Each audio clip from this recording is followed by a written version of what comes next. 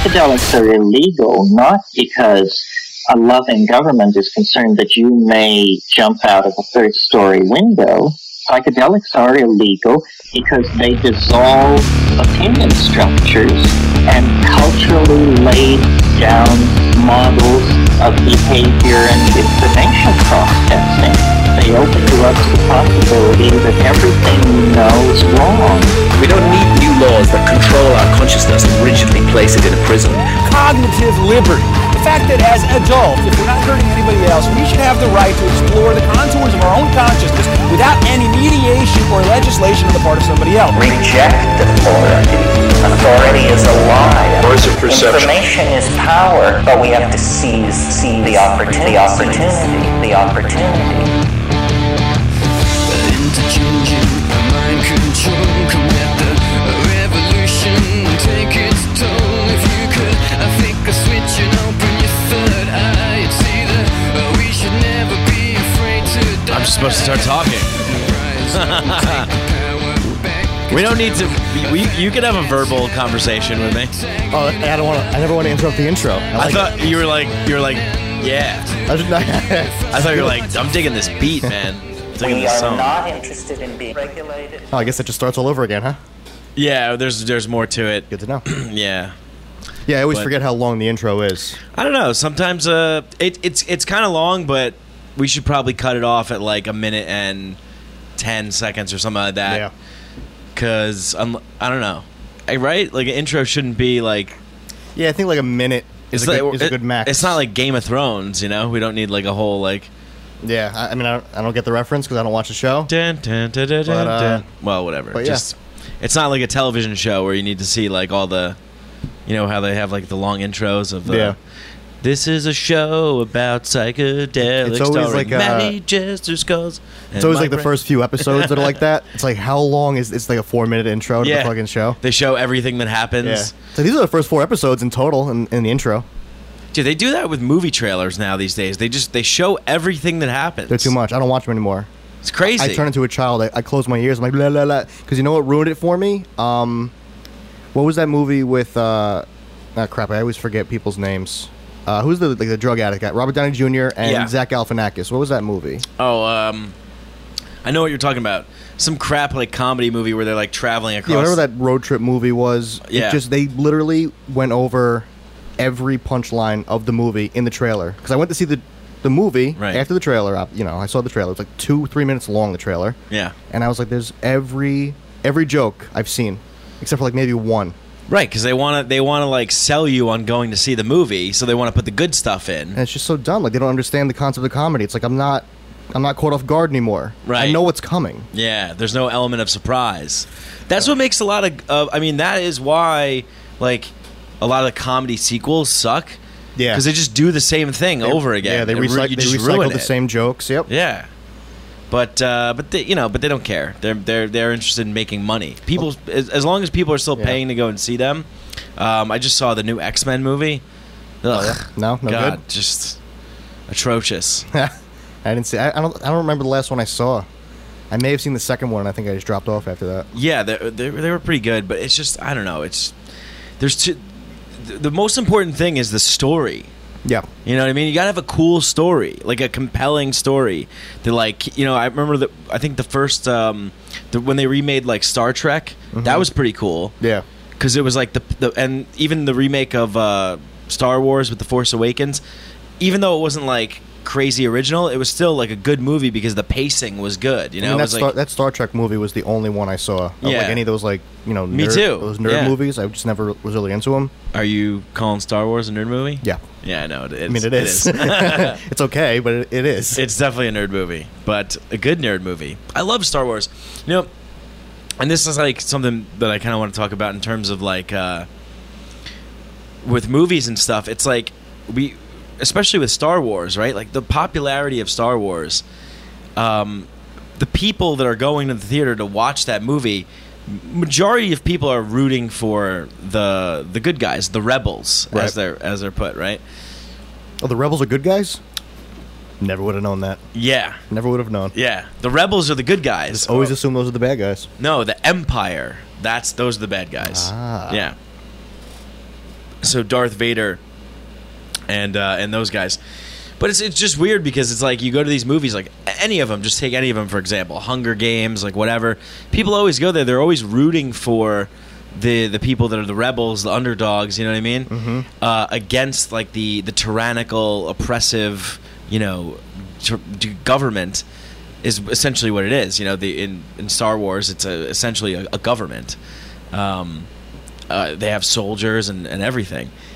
But then like people see the movie and they're like, oh, cool. And then they just go and they're like, all right, well, I'm good with all this in the real world going on. It's like you don't make the connection. Yeah. Like there's like in real life, there's a struggle between good and evil. And it's funny to me that people don't really make that connection from movie to reality. The struggle is real, people. If I can culturally appropriate that term, it's real. Oh my God! Did you see this week there was that guy Milo Yiannopoulos? Do you know who that guy is? No. He's a tech editor for Breitbart, whatever. He's been going on this the gay guy right from England. Yeah, okay. The dangerous faggot. Yep, yeah, is what they called. So he had another one of his speeches interrupted. This time it was at DePaul University. I did see that, yeah. And these like black activists came in. I guess Black Lives Matter. I don't know. They didn't really announce themselves, but they got one guy at a whistle, and they like stopped the speech. The first thing I think he said was, "This man's an idiot." And he's like blowing a whistle, and then some girl like threatened him. She's like, "What do you got to say now, motherfucker?" She like took the microphone from him. Anyway, it's just crazy to me that like here you have a gay British conservative journalist touring the country, going to college campuses to talk about dangerous myths that are being perpetuated in the mainstream media and stuff like that, like a lot of things that come from feminism, like, radical feminism, right, and stuff like that, and from just a lot of these kind of like social justice warrior fake causes. And we talked about a little bit of this last week when we're the episode The Thought Police, that one. But this, I just wanted to touch on this a little bit because it just strikes me as so weird because, this is a podcast where I want to explore kind of everything, like humanity, culture, just everything from kind of a perspective of a psychedelic perspective. A psychedelic perspective essentially means like an open mind to new ideas, to creativity, to learning, to growing, that kind of stuff. And then now we live in a time where black activists and feminists are shutting down free speech on campus, on college campuses, when just 30, 40 years ago, protesters were fighting for free speech on college campuses, protesting real things, not microaggressions, but actual aggressions like war, like the war in Vietnam.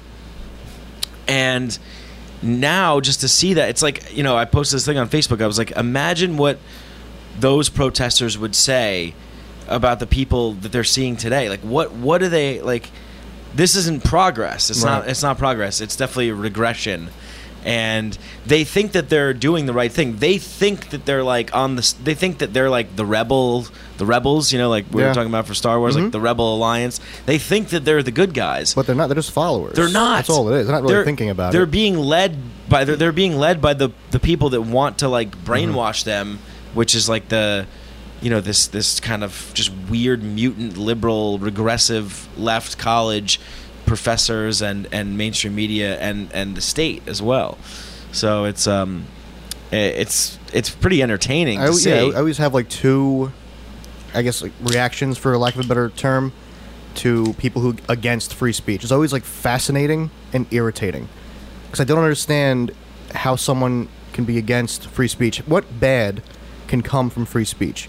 Because who cares what it is? If it's fucking Hitler type free speech, then you have thousands of people listening to it, and then at least they hear one side of a story.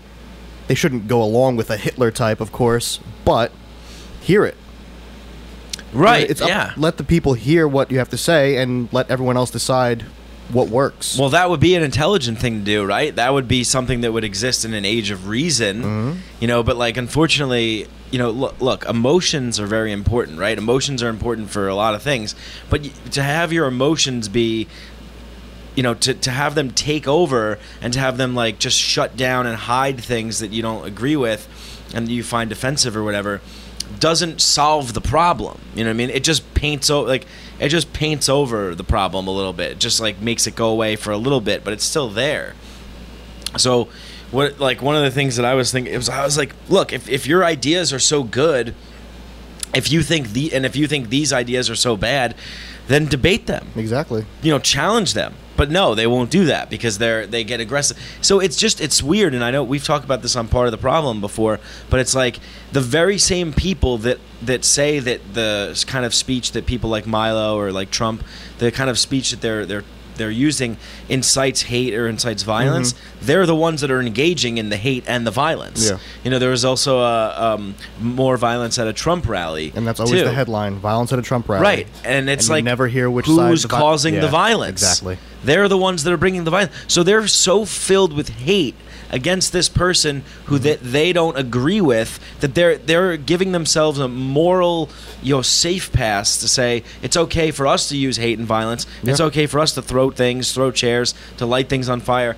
So this is not, and the reason why this is so concerning is because the left is supposed to be, I definitely was like a lefty, like I came from that side, and like I feel the left should be the ones that are open to, hearing like new ideas, engaging in new like ways of thinking about things, having open discussions, having debates, being challenged. But there's been this coddling of the American mind that that's been happening on college campuses for over 30 years, and unfortunately it's gotten to this point where it's just so crazy. I mean, I don't know what these kids are doing. I don't know what these like feminists and these Black Lives Matter people are doing that just gets them to like stew up in so much hatred that they feel like they need to go and use the hatred and violence against the thing that they hate. Just take some mushrooms and have some epiphanies, and then go and debate your ideas. I don't know, man. Like that's like. And I was just gonna say, like, open your mind a little bit. I have to assume a lot of these kids are still smoking pot coming up through college, right? Maybe not. I don't know, but I don't know. That would be my assumption. And if that's the case, it's like, how are you not getting more introspective? How are you so confident that you're completely right? Right. Well, that's a good point. I feel like not enough people will debate themselves, will challenge their own ideas and try to prove themselves. I think that's the only way to really progress, is to really try to prove yourself wrong. Yeah. And if you can't do it, then you're probably right, unless there's evidence showing otherwise. This is, It's almost like when you don't like to eat a certain food. Yeah. Like, I'm the type of person, if I don't like something, I'll try it like a bunch of different times. Same thing with like thoughts and ideas. I'll just keep trying. Even if I don't think it's right, I might try it down the road a little bit. Like, maybe that'll work now. It's just, just trying to grow as a person. Maybe you've changed as a person. Right. Maybe you've become more aware to something that's opened you up to the possibility of having that thing that you once thought couldn't suit you could now suit you. Right. Look, we're all like, we're so young and dumb, and yet we all walk around like we're confident, and there's no like, nobody's like humble and like respectful. Even the oldest and wisest people don't know shit in the grand scheme of things. I mean, nobody looks up and says, "What? I don't understand anything." There are what are those? What are those bright lights? And what, like, right? What's happening? Yeah, and I think a lot of that is because people are afraid to admit that they don't know. I mean, it's a big ego thing. Yeah. And one of the things that I love about psychedelics is if you have a profound psychedelic experience, and just a quick backtrack here. When I talk about like the profound psychedelic experience, I mean more of like a spiritual experience, not necessarily like a trippy experience, although that's part of the experience as well. But when you have this kind of profound, almost spiritual experience, you'll know, and it's undeniable, and what you get from that is almost like a completely like it's like a slate that's just like wiped clean, and it allows you to kind of just see things for what they are, and accept them and analyze them in either reject them or integrate them into part of your belief system or whatever it is you want to do. But it really just is able to clear your mind, and when you have this kind of profound experience, that it's the equivalent of having like a true religious experience, like those that are written about in the Bible and other religious books. There's so many theories on just mushrooms and marijuana being linked to all that religious stuff to begin with. Right. So. Yeah. Like Moses, the burning bush. Apparently, that was an acacia thing, right? tree. Yeah. There was DMT in there. Yeah. So, but that's Indians worshiping cows. Right? Sure. That's Hindus, right? Yeah. They're sacred cow. Sacred cows. Where do you find mushrooms? Fucking cow patties. Cow shit. That's right. Cow shit. Exactly. So there's and of course, but it's like to have this kind of like experience. It's an undeniable experience, but what it does is it's able to like kind of just open you up to a real possibility. To come back to this reality and to apply what you've learned or what knowledge has been downloaded or whatever it is. So that's why it's important. It's not important because you're like getting fucked up, man. There's a recreational side. And there's a recreational side as well. You're talking about right now. Yeah, exactly. But I think that the profound psychedelic experience was part of a lot of indigenous ancient cultures and traditions. And I think we talked about this a little bit on the last episode. Coming of age ceremonies, rites of passage, that sort of thing.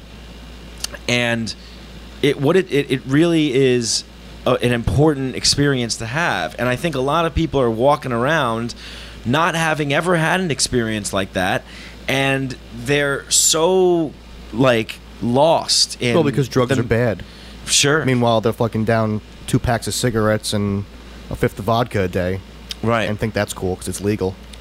Right. Well, there's a big difference in between. Yeah, right. It's like if it's legal, it's okay. Yeah. Well, not everything legal is good for you, and legality does not equal morality as well. So, it's just you gotta really you gotta learn. People don't know who they are. Right. You know what I mean? Like you were talking about having a conversation with yourself, debating your ideas between yourself. There's not a lot of people have introspective experiences. And that's all I have. When I'm like really fucking stoned out of my mind, it's all I need to get stuck in my head. And I bet that's good. I come it's out probably of it. good.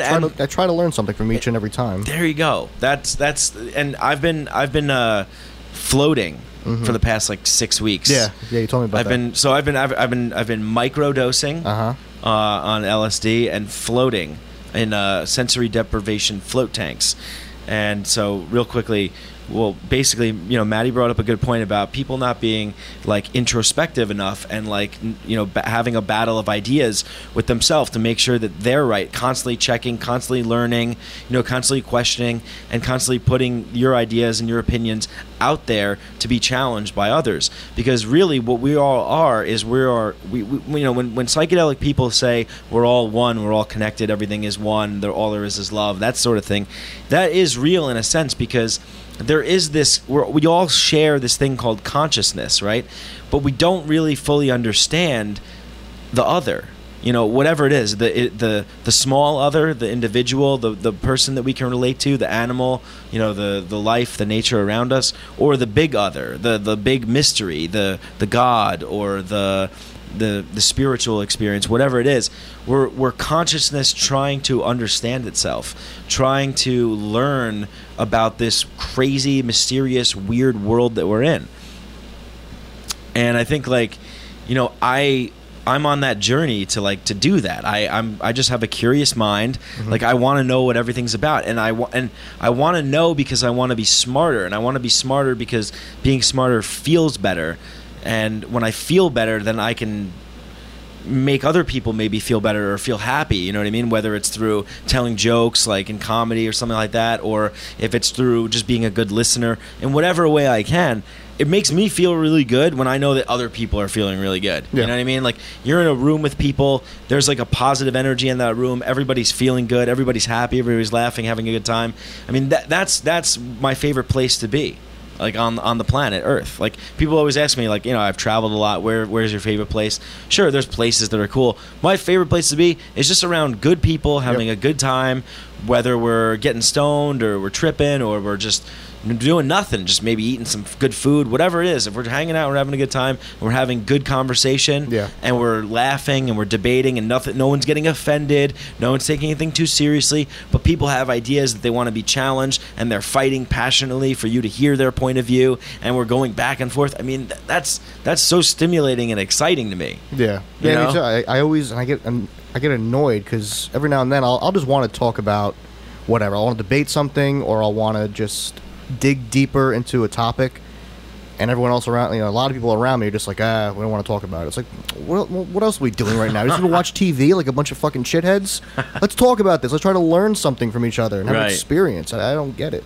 That's true. But I want to go back to like a little anecdote, because you were talking Yeah. about like being connected to people and that whole thing. Like my most recent, like really, I don't know, like it was just like I was really high on the subway, Yeah. and I saw this chick with she had like highlighter yellow hair, like 3 lip piercings, her fucking her nose like pierced, all like just piercings everywhere, like just thick fishnet stockings. She just looked like a mental patient.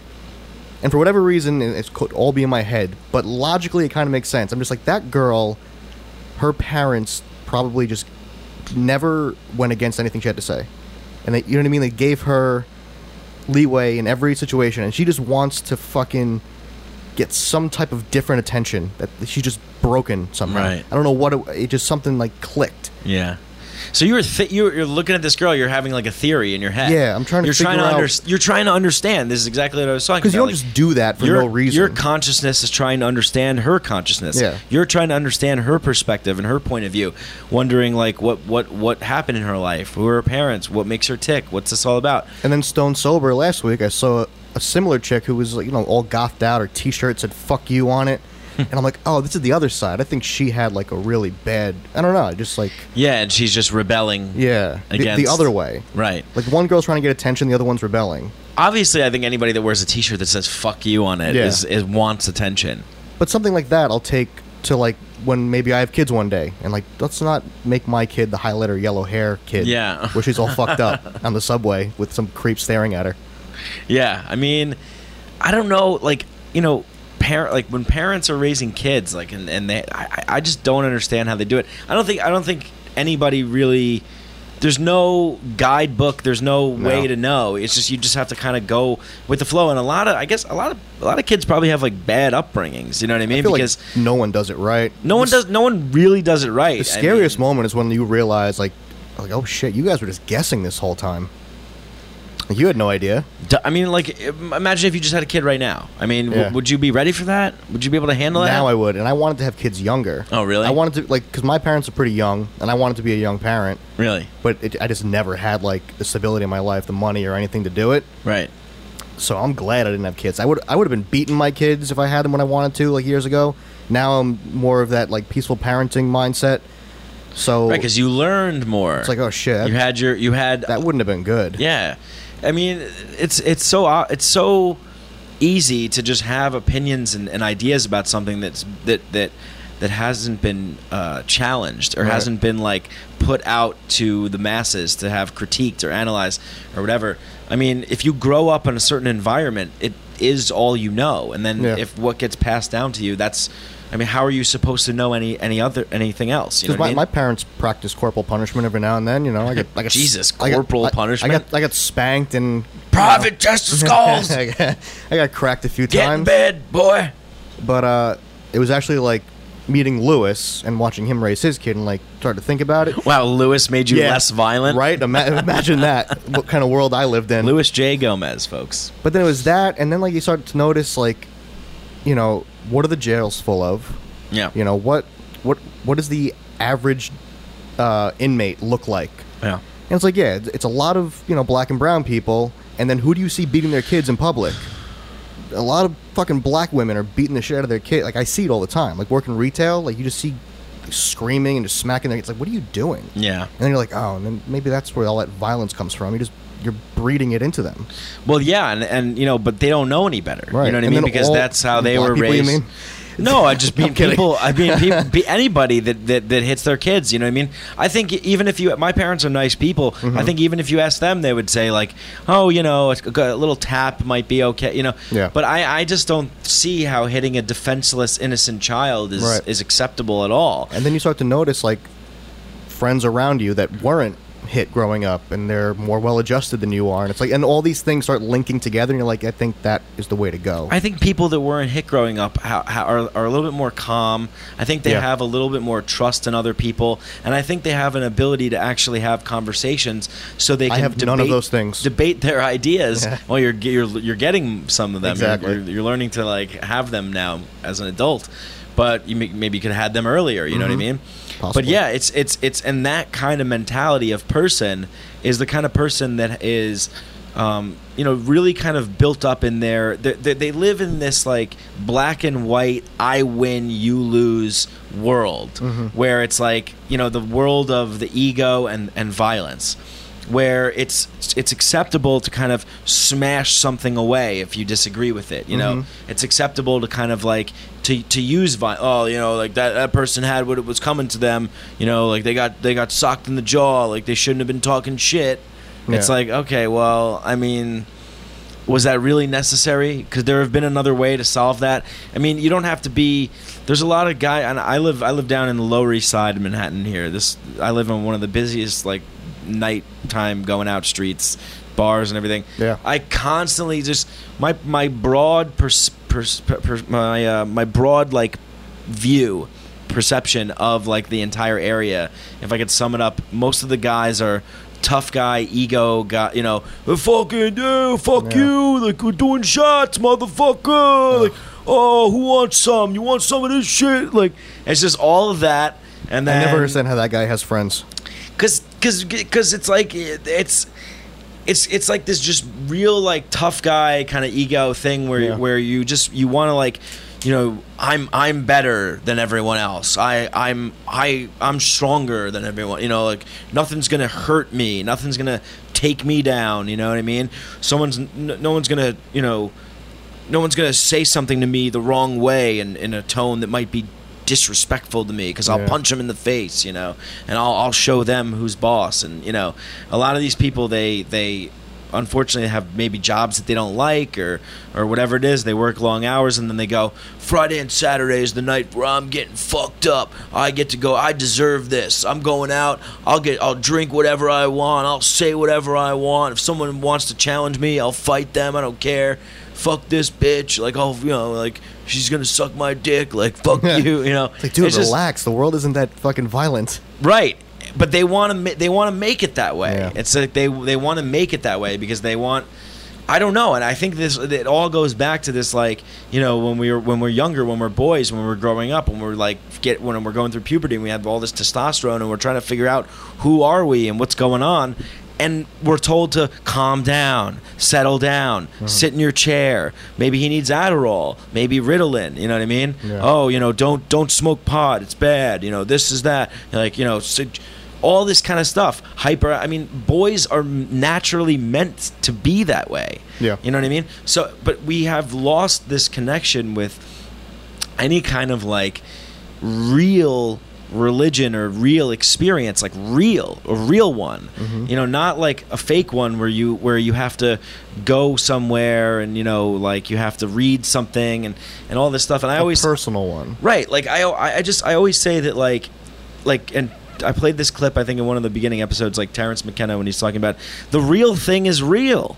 You don't have to like bow your head, avert your gaze. It's real. Like I always thought, like religion, it has to be like taught. Like you have to like learn about this stuff. Someone has to teach it to you. You have to go through years of schooling. You have to recite the same thing every day or every week over and over and over again. Repetition. And the government, the state, the religious institutions, they're all one and the same. They all practice in the power, the giving up the power to them. They'll tell you how it is, and they'll have you repeat their slogans and their mantras.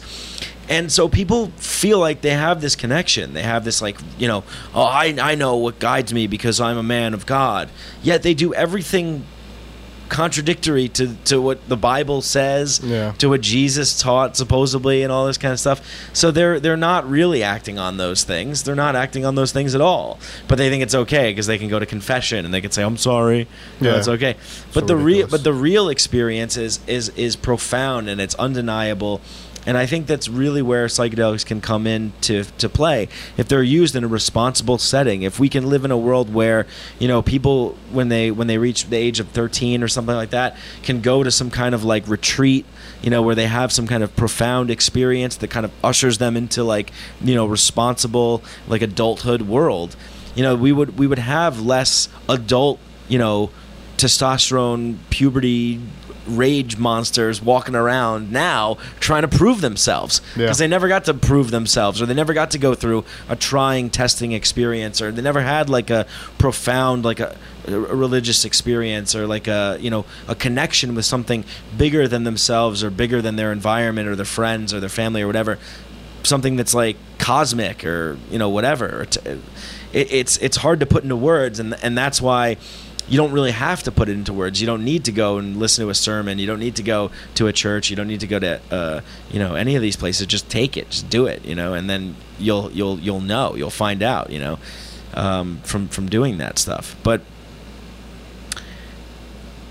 I think the point of all this is basically to say, like,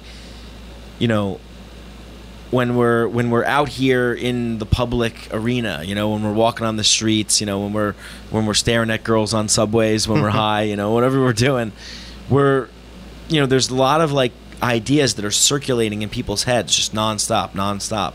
And very often, just to bring it back to what we were talking about before, it's very rare that people actually stop and look inward at themselves, look at their thoughts, examine them, try and figure out who they really are as a person, what they really truly believe, not what they've been told to believe. Right. There's a difference. There's a difference between thinking that it's all this false egomaniacal confidence that people walk around with.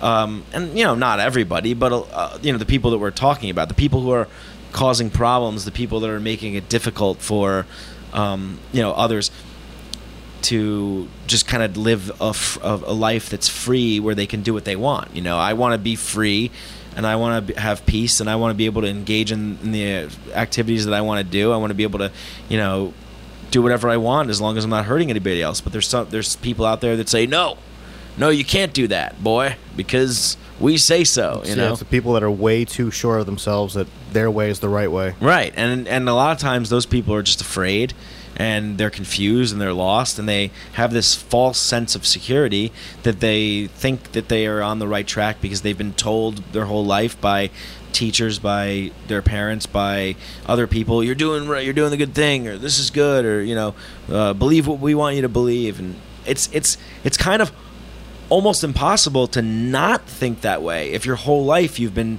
indoctrinated into being taught that way. And so what a profound psychedelic experience does for you is it totally just shatters that entire mold. And it erases all of that stuff. It washes away all the bullshit that's been like stacked up like bricks around your brain, confining your thought and tricking you into thinking that this is what you really are and this is what you really think. It shatters all that, and it lets you just examine what really is. What reality is telling you. And it gives you almost like a sense of like a sense of calm too, to know that, oh, like I don't have to hang on to like any of these like silly things at all, and And I think that there's just it's a really important thing that a lot of people need these days.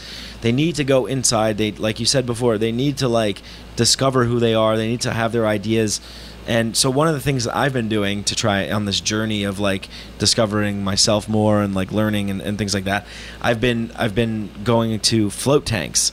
So you're familiar? Are you familiar with that? Yeah. How did you hear about that? Rogan, right? Yeah, me too. Of So, course. Right. All hail the great Joe Rogan. Yeah. We're not worthy. We're not worthy. Yeah, he got me smoking weed again too. Because Well- I was one of these like anti-drug guys. All drugs are bad. Joe Rogan's a perfect example of a guy who, like, at first glance, like, if you didn't know anything about him, you would be like, fuck this meathead. What Yeah. does he know? But then you're like, oh, this is a guy who's had a profound psychedelic experience. Now his entire mold of his entire perception, his entire reality tunnel has been altered to be accepting of a wide range of different. I mean, he's like a Renaissance guy. You know what I mean? He's interested in mixed martial arts. He's interested in psychedelic studies. He's interested in a wide range of different things, comedy, doing all kinds of stuff. I mean, he's a perfect example of like shattering the mold, breaking the box, doing your own thing, challenging your ideas, and having other people challenge you. Just trying to experience and get the most out of life. Exactly. Experience, learn, get the most out of life. And he's like a hunter as well. He's like a respectful hunter, though. He like eats all the meat that he kills and things like that. So I think that's really good. Also, I've been saying this to my girlfriend who's a vegetarian, that life eats life. Yeah. Because there was a study that showed like plants have consciousness, they feel pain, they communicate, they have a language onto their own that we'll never understand really, but everything is alive, so life eats life. So anyway, but Joe Rogan's been really good at that. So the float tank, I started floating maybe a couple years ago, but I couldn't really afford to go all the time. So I had a little money now, so I was like, okay, I'm gonna like set up like a long period of time where I float. So I started going like every week, and I go for like 90-minute floats. It's pretty awesome. I mean, I think Joe Rogan's talked about a couple times. Like I've definitely had like some trippy experiences in the tank, but overall, what I get from it is basically like an hour and a half of complete and total silence. I was going to ask you, do you do music or you do silence? And you do total darkness, or 'cause total I've darkness seen them with the lights too. So there's no lights, there's no sound. The water is the same temperature as your body. So you do the isolation type flow tank, yeah. Right, exactly. I shut that door, everything is gone. I feel like that's the way to do it.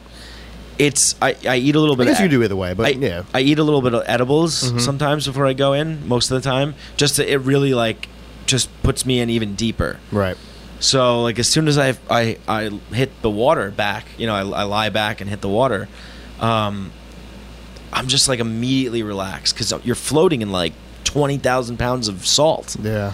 And all of a sudden, 10, 20 minutes go by.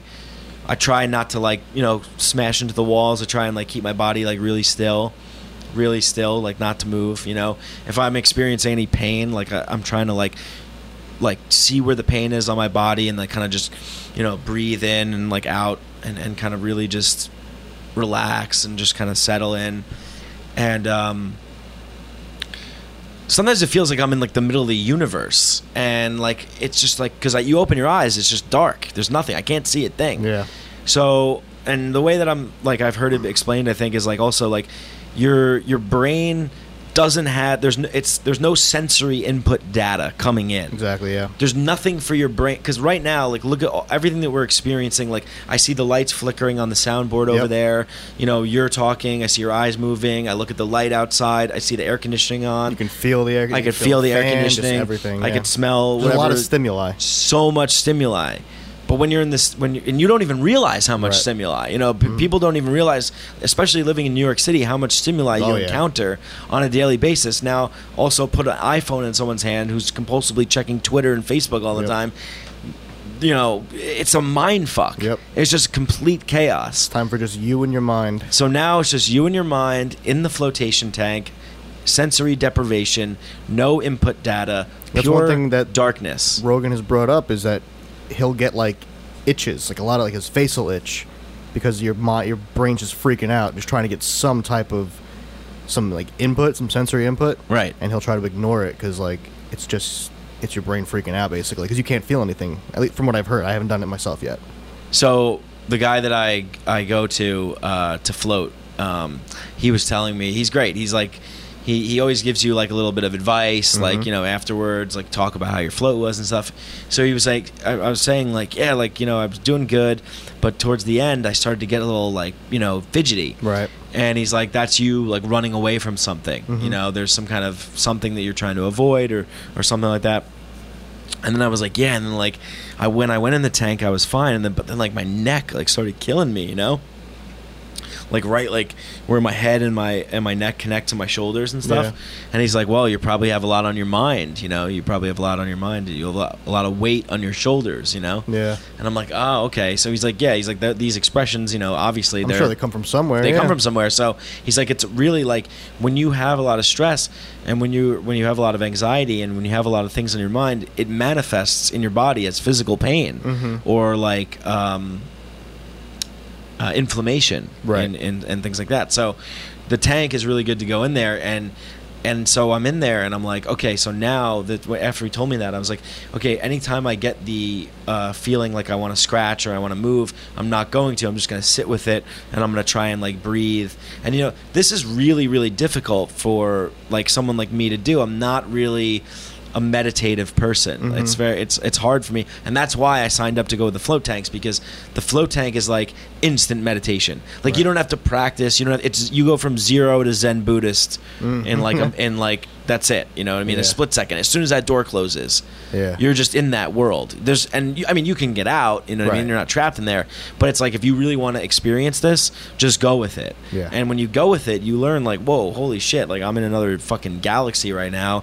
I feel like that there's all of the stuff that's like whatever going through my mind is like projected out into this like weird like galaxy and like planets and stuff, and like I see it like circling around, and it's like energy like lighting up in different colors and like shooting around, and I'm trying to like calm it down because I'm trying to isolate like one thing and just think about one thing. And then I'm like, wait, should I be thinking about anything at all? Shouldn't I be thinking about nothing? Yeah. And then I'm like, oh wait, but if I try and think about nothing, I'm just going to think about thinking about nothing. So then I'm like, all right, I'm just going to like try and breathe, try and relax, and just like go with it.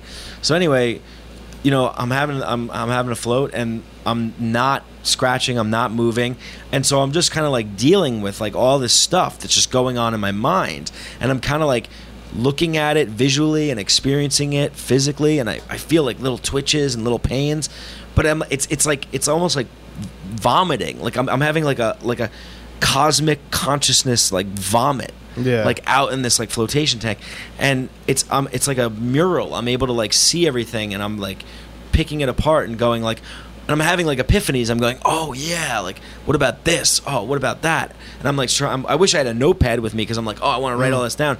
But then I remember like, okay, like I'll remember this and whatever. So then at one point I scratched my head. I was like, oh damn it, I moved. I scratched my head. But it's really hard, and it takes practice. But when you spend an hour and a half in a dark room floating in where your mind is totally detached from anything that we would call normal reality, you learn a lot about yourself. Yeah. You learn a lot about what you're thinking, who you are, what maybe what other people think of you, how they perceive you, that sort of stuff. And so I'm like, I just feel that many people can benefit from this sort of thing. You know what I mean? And, this is also a psychedelic experience as well, the flotation tank. And there's other things that I'm not really too familiar with, but like holotropic breathing is another way to induce like a psychedelic state without having to take any sort of thing. I'm a fan of like taking stuff though, because I know that like when you take it, it's like you're like, the work is done. It's like all you have to do is just take it, and it'll go to work on you. You don't have to try. It will work. But you don't really have to try with the float tank either. You just have to kind of make sure you don't freak out. Just go with the flow. Go with the float. And anyway, whatever. When I get out of that tank, I'm always like, whoa, like I'm fucking.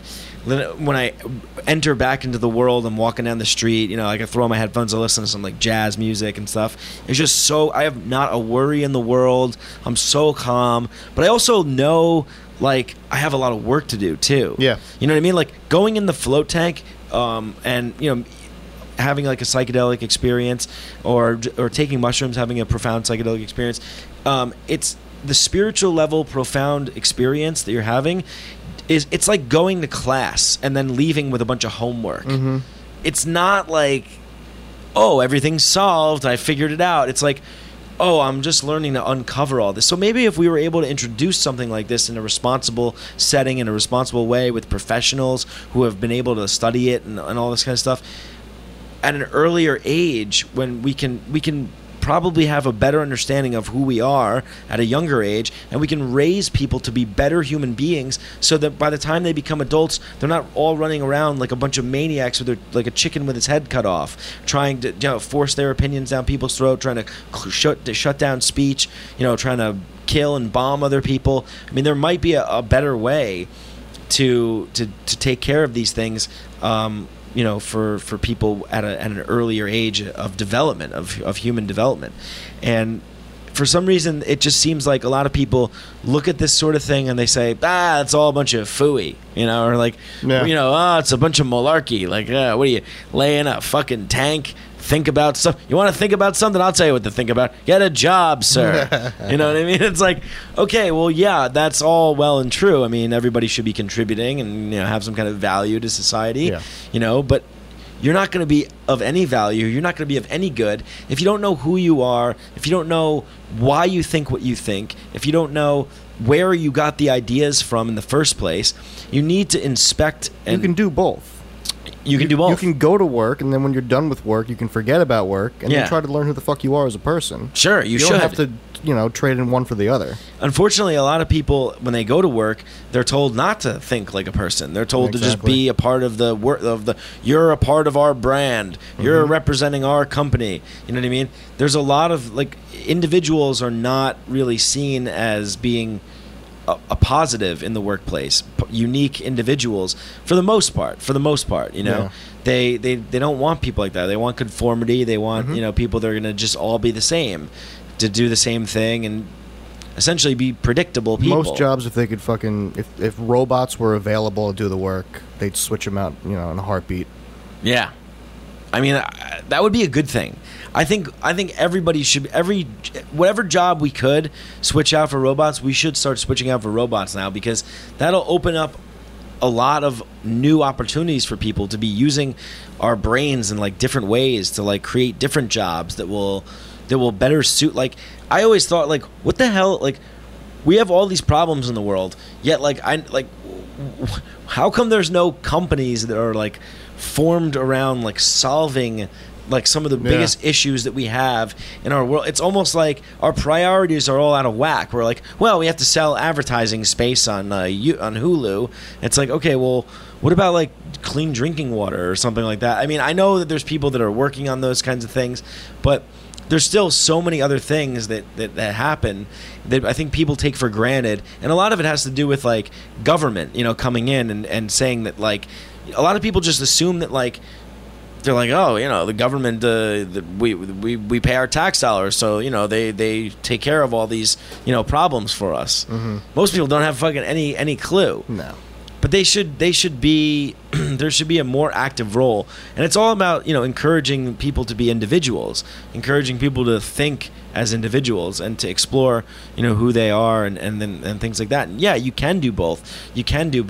But a lot of times, if you're doing that and you're part of a shitty job that you don't like or something like that, and you're trying to figure out what do you want to do, a lot of times people quit, you know, and they go off and they travel or something like that and try and figure out what they want to do with their lives. You know, I just think that there's just a lot of madness, you know. I mean, and you see it when you go online too. Like, a lot of like Facebook comments and YouTube comments, things like that. It's just like people screaming and yelling and just being a bunch of idiots is what it is. Is people being idiots, and they think that like sometimes they think they're clever if they say something, some catchword or some buzzword, some phrase that they heard someone else say that like sounded snappy or something. But it's not about winning. It's not about like oh, I won, you lost. It's about like, hey, how can we all win together? Yeah. How can we all, like, oh, okay, I understand you have a hate group and you want to kill all the Jews. Well, what's your... Don't tell me. Oh, you're talking about a... Yeah. Well, okay, let me try and understand, like, where where you're coming from. Not to be like, get away from me. No, shut him, kill him, kill his ideas. It's like, all right, let's hear him out. Okay, what did you have to say? All right, that sounds pretty nuts. Okay, we should make sure that this guy doesn't get any access to any weapons or anything. You know what I mean? Yeah. I just think that everybody should have a chance to be heard. Everybody should, have an opportunity to discover their own intelligence and their own thoughts and their own inner world. If you don't truly know your inner world, your inner thoughts, your inner mind, you can't possibly be of any benefit to the outer world. To anything that really means anything. Sure, you can like go to work, you can make some money, and you can like you're a drone at that point. Yeah. But you won't be a part of any of really like changing things. You know what I mean? Like, and I maybe am a little delusional in the sense that I think that we really can change things, but I think that if you really believe that things can be changed, that I think that they can be changed. Yes. I think the second that you start thinking that things can't be changed, that they can't be changed. And I think that, right now is a crucial time because there's a lot of people that are our age. I guess they call us like the millennial generation. Yeah. So we are now like one of the largest like groups. Excuse me.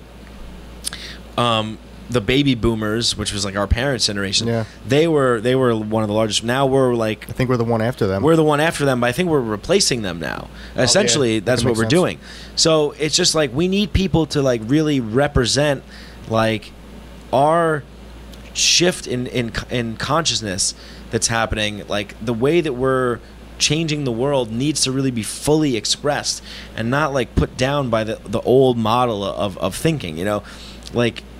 People want to hang on to things that work, but like a lot of times what it is they're just resistant to change. Look, like the fact of the matter is that like everybody that tells you that this is the way things are. I was just going to say people are way too quick to accept that vernacular. That's the way it is. That's the way it is, right? Well, it doesn't have to be. It doesn't have to be that way. Yeah. All it takes is really just people like, understanding themselves, putting their ideas to the test, challenging other people's viewpoints, coming up with their own interpretations of things that after doing reading and research and debate, and then making decisions that have a better impact for their lives and for other people's lives, and then things can be better, things can change.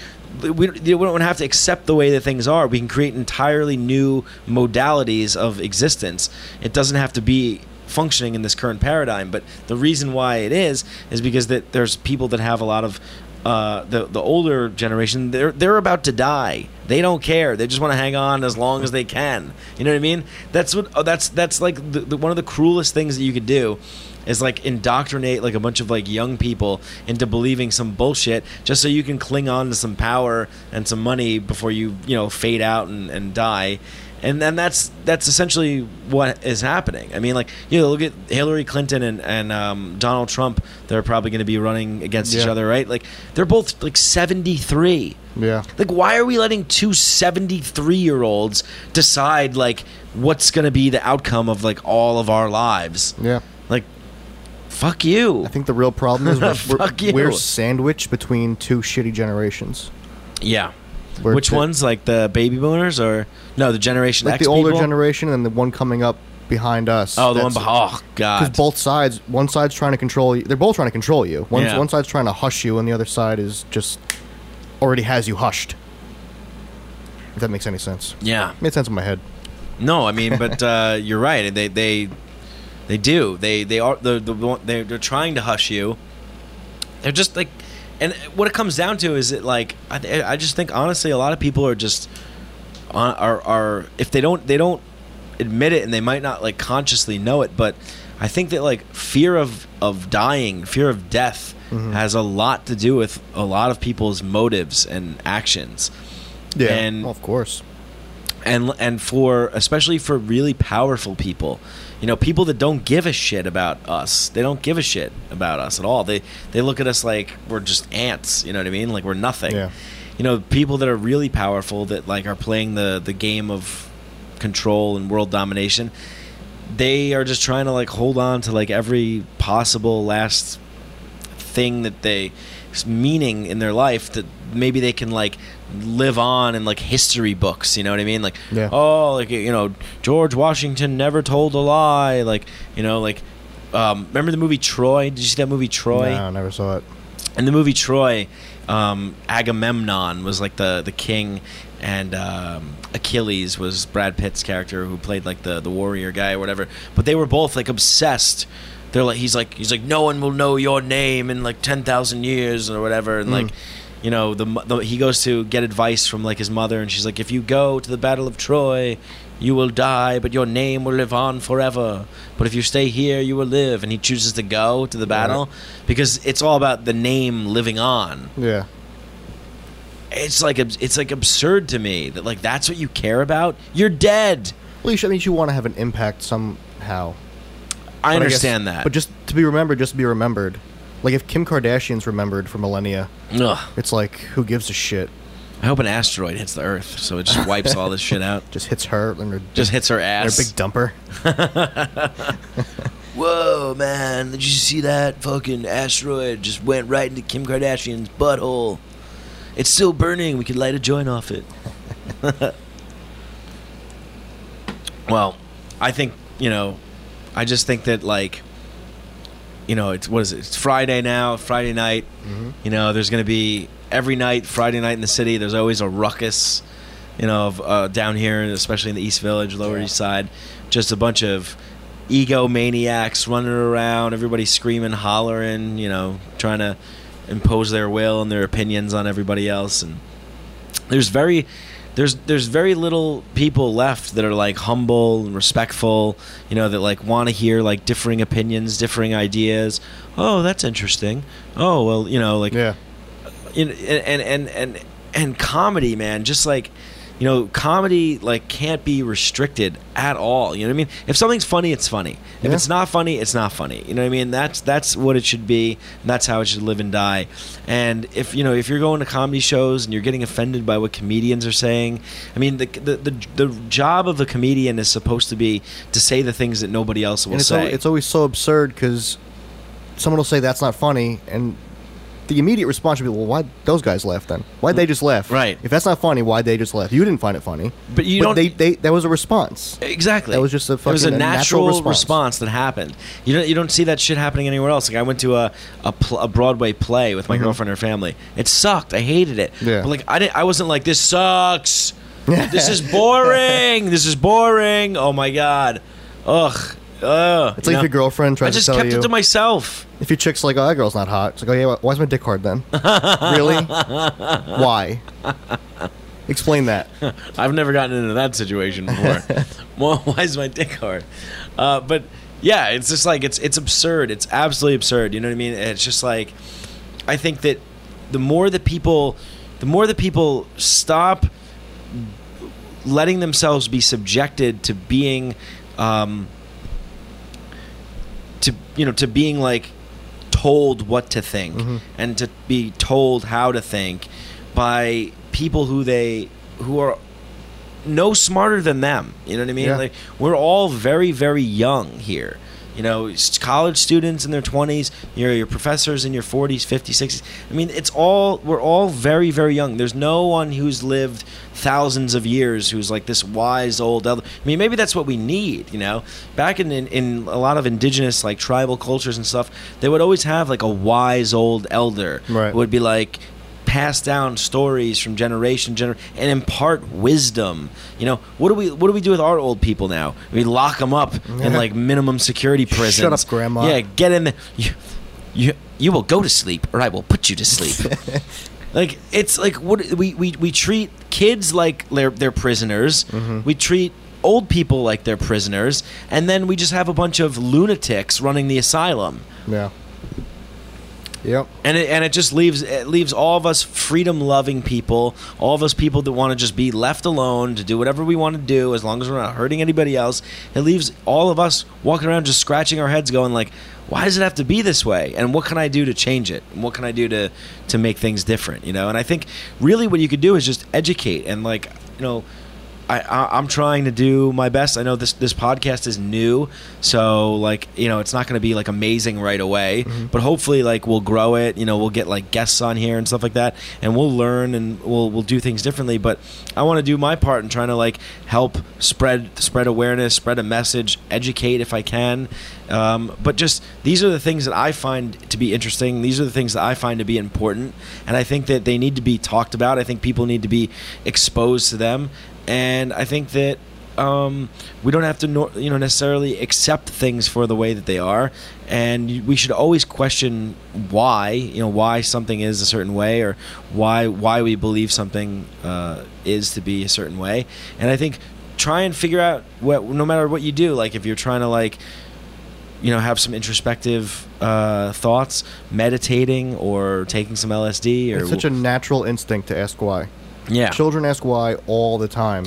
And then at some point, they just get taught to throw that away and accept the way things are. Well, exactly. I mean, it's horrible. It's the greatest tragedy of all humankind is to beat the creativity and the soul out of a curious, joyful child, a child who just, like, sees things for the first time and just laughs uncontrollably, to just ask why, to just has this, like, childlike wonder and enthusiasm for the magic and the curiosity of life.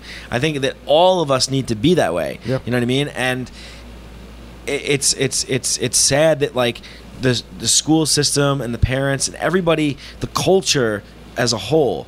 And when I say, like, the culture as a whole, I'm including, like, religion, state, education, and parental units. They're all, like, sending the same signals to the kids, like, what you're doing is wrong. No, stop. Sit still, behave. Like, all this stuff. Like, do this, do that. You're punished. You're grounded. Smack. Like, hit them. It's all of this, and then the cycle we're just repeating and repeating and repeating and repeating. We need to, like, enter into a new age of awakening, into a new kind of, like, Renaissance era where reason and logic and ideas are able to flourish and grow, and we're able to live in a place where we have ultimate freedom, because an individual intellectual person who is seeking to understand themselves and the world around them needs to exist in an environment. They demand to be in an environment that has total freedom for them to use the laboratory of the world to experiment with all of their opinions and their thoughts and their ideas, and to try and make sense of everything around them and understand consciousness and why we're here and what it's all for. And then once we can kind of get our inner world, understand who we are, and put our intelligence to the test and challenge it with others, once we can do that and we can start building upon that, we can build a better world. We can build a more peaceful world. We can build a world that we can't even fathom right now, because who would have thought in the year 1890 that we'd be sitting around with these. Yeah. You wouldn't even know what to call this thing, this iPhone in my hand. You wouldn't even know what it is. A unit of sorcery? Yeah, it's just like, what is that witchcraft? Instrument of sorcery? Yeah. Right. Because people are afraid of things that they don't understand. Yeah. People are afraid, and Giordano Bruno, he was one of the I think, like, characters of Sacha Baron Cohen? No. He was burned at the stake for heresy. Uh-huh. And he was burned at the stake for, like, saying that the Catholic Church burned him at the stake. And I think he was part of, like, the heliocentrism thing with Copernicus and those guys. Like, essentially he was asserting that, like, the Earth is not the center of the universe. Right, It's the sun. I'm pretty sure. Correct me if I'm wrong on that. I don't know, but, like, Giordano Bruno, I know he was one. But there's been so many people who have been burned at the stake. I mean, Jesus himself was crucified for saying For just being friendly. for just being a nice guy.